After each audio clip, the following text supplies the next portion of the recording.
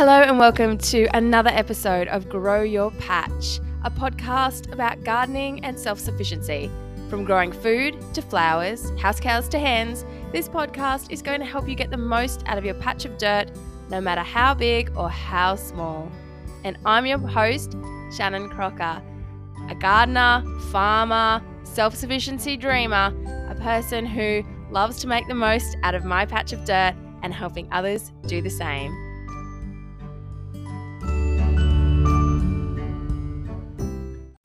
Hello everybody and welcome to another episode of Grow Your Patch. And today I'm talking about something you can be planting in your garden right now that's going to give you some amazing colour come spring. I'm talking about bulbs. And there are lots of different options for bulbs, and they don't have to be planted in a garden bed. They can absolutely go in a pot. In fact, they are lovely in pots because you can shift them to where you see them. That's what I've done every year for quite a number of years now. I've always had tulips in pots, and I've had jonquils and daffodils and freesias in the garden. But this year I'm mixing it up a bit. I have ventured out and I've put tulips in the garden. Not sure how they're going to go. I'm going to be honest with you because I don't know how they'll go with the bore water, but giving them a go because previous years I've watered them with rainwater. But I'm going to talk you through how to find a good bulb, planting them in your garden or your pot, caring for them, all the things. So, if you are someone that is new to bulb planting or you've tried it before with mixed success, or you might even be an old hat, hopefully you might get something out of this podcast today that is going to help you get some beautiful color in your garden come spring. Okay, so when is the time to plant bulbs? Now, April, May is a perfect time to plant bulbs. So, the big things that bulbs like are good drainage because if the water doesn't drain away and it sits there, that will cause the bulbs to rot. So, you really need somewhere that's going to have good drainage. And they also need sunlight. So, you want somewhere that's going to give them plenty of sun.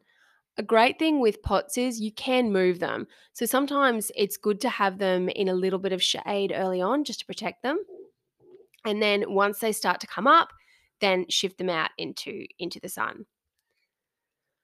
So the thing to remember when you're planting bulbs is they are all different sizes. So you've got jonquils and daffodils and freesias and ranunculus and tulips. They're all different and they're all different sizes. So things to remember is that when you get them is to have a look at the bulbs and make sure there's no mold, make sure they're not light because that can happen and it means that they've died inside and gone all dry. Make sure they're not squishy. You want bulbs that look healthy and then they'll be strong and grow into hopefully strong plants. I try to put my tulips in the fridge before I plant them out, and I have done for a few years now. If you haven't, don't panic. It's just a little trick we sometimes use because Australia doesn't get as cold as where tulips have originated from. So, and even obviously down south, you're going to get weather, but I guess up here in Queensland, even though we do get frosts, we are April the 26th today, and it is still quite warm outside. So that the soil temperature isn't as cold as what it could be. So I have mine in the fridge. If you haven't, don't panic. One of the things to remember is before you plant the bulbs is you really want to prepare that soil. So you want to make sure that the soil has been worked over to about a 20 centimeter depth. And what I like to do is I get the fork in, I turn it all over, I add some slow release fertilizer, I get it all nice, soft and fluffy, and then I start to plant the bulb. When you're planting the bulb, the trick is you dig a hole that's 2 to 3 times the depth of the bulb. So have a look and go with that. Drop the bulb. When you put it in, you want the pointy end up and the base, which is sort of the fatter end where the roots have either been before or you can see little traces of them, that goes down.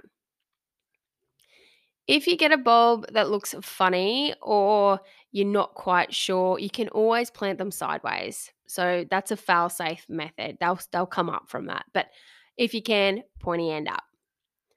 Then what you want to do is you want to cover it all over and lightly mulch, not too heavy. I'm not sure if I'm going to mulch mine, or if I do, I might use sugarcane mulch rather than my barley mulch, just because it is a bit lighter and those bulbs will be able to pop up through. You've got to remember that, a heavy layer of mulch is going to stop weeds. Well, it could potentially stop your bulbs as well. So just a light layer there. And then water in. So I like to give them a good amount of water, and just to get those bulbs sort of kicked in and off they go.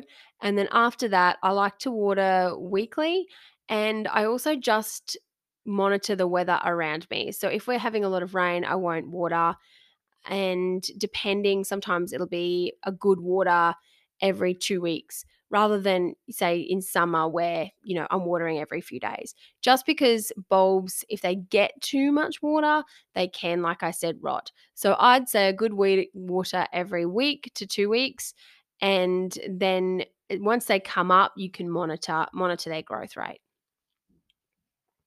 Just be mindful that there are little critters out there that might want to dig up your bulbs. So just be careful of them. Keep them in a spot you can watch. There's nothing worse than planting a whole heap of stuff and then you go out and they've all been dug up. That applies to puppies or dogs, or, they love that freshly worked over soil. Yeah, can be a pain in the ass.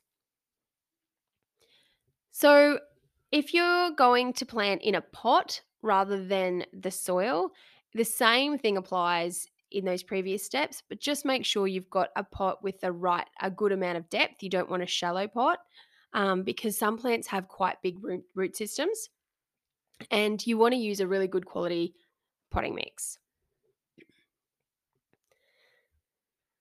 Some tips for bulbs is, if you want to know what you've planted where, you can add tags. Look, I haven't, to be honest. I've just whacked them in and hoping for the best. What you want to do is you want to make sure that the area that you've planted isn't, again, stepped on or trampled or has a high traffic area, because that can damage them.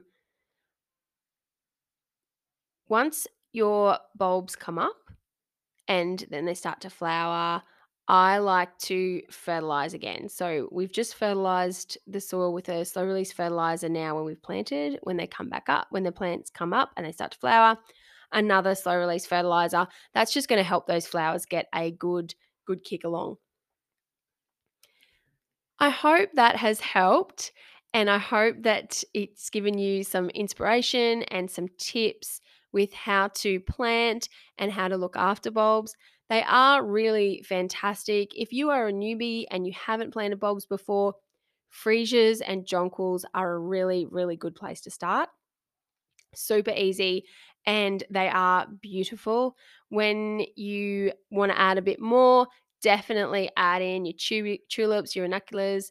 Those are amazing to look at too. And then you've got hyacinth, and there's so many different options out there.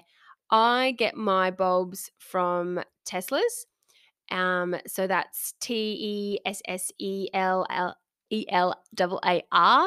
.net.au. They have an amazing range on there, but there are lots of Garden Express have them too. There's lots of different options. You can buy bulbs from Bunnings and your local hardware store. So there are lots of different options, but now is a perfect time to be planting them. And so I really highly recommend giving them a go, looking after them, and I hope that this will help you have some beautiful flowers come spring, and I can't wait to see your posts when they come up.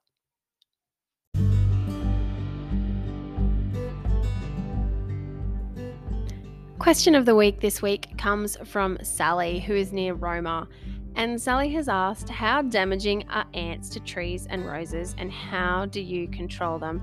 And I wanted to answer this question. We had quite a few come in this week, but I wanted to answer this question because right now I am going through an ant infestation and it is driving me crazy. So, Sally, to answer your first question, how damaging are ants to trees and roses? They can be extremely damaging, especially if you have a plant that is slightly fragile or new. If the ants get in and create nests around them, it does not take long for that plant to start to struggle, and then the ants will really take over. I have a orange tree here. This orange tree would have to be, God, goodness, 8 years old at least. And the other day I really noticed it was looking a bit sad, and I thought, oh gee, what's going on? Because it's covered in oranges. And I've gone and had a look, and it's completely infested with ants, and they have been burrowing into it. So I've used ant dust. I've noticed I've lost or nearly lost a couple of roses as well. Ants love to be in pots, and quite often in pots you will start to notice a plant is sick and then it'll be dead because they just love being in there. Ants love a bit of damp, so if you're watering regularly, and especially if you've got things like sleepers and that kind of thing as garden edges, they love all of those. So what can you do? I use an ant dust, and previously I've just put it out where I've seen them. The other day I've put it out everywhere, just because I feel like they are currently everywhere. And even yesterday where I put ant dust out, there were little ones back, so I've put some more out. I would love to hear if anybody has any better methods. I looked at some of the other methods to control them, and it just, for me, it was pretty hardcore, some of the things to use, which a lot of people use and love, and hats off to you. I think everybody's got to find something that works for them. At the moment, I'm finding, like I said, this ant dust does work, but I'm just having to be a bit constant with it. And I decided to spread it out sort of everywhere, just hope to knock so many on the head, because I feel like I get it out, it controls them for a bit, and then they build up again and start to take over. So those can be some tips that you can try. If you have ants in your kitchen, one thing I tried the other day that someone told me about, which was fantastic, is you mix icing sugar with baking soda and leave it out and mix it up together. The ants eat it, and that kills them. And actually, it's really worked. I was amazed. Apparently, baking soda is the same as borax, but I didn't know that. So that's something else you can try. The other thing to remember is you really want to make sure your plants are healthy, because like I said, if they're struggling or for any reason, that's when ants can really, they can be living around, but then they really sort of latch on to those plants. So keep an eye on your plants. Keep an eye around the base of your plants, under mulch. They love to be under mulch. So if you're having a wander around the garden, just pull back your mulch in places and check that there aren't a heap of ants around the base of the plant. If you've got a plant that looks like it's struggling at the moment, highly likely it could be an ant infestation. So have a look, check it out. There are lots of different options you can get to control them at your hardware. Like I said, I've got ant dust. You just want to make sure you spread it thinly. They can be quite harmful to dogs, but I haven't had any issues. I've spread it thinly, I've put the mulch back on top, and I've had no worries so far. So thank you so much for your question, and I hope that has helped, Sally.